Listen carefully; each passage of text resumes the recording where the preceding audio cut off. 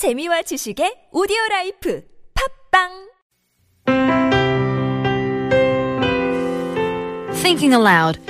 When God created man and woman, he was thinking, who shall I give the power to give birth to the next human being?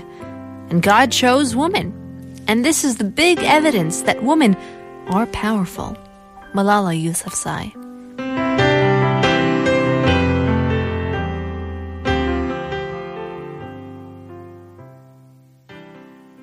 It is true, boys come from Jupiter to get more stupider. Oh, really?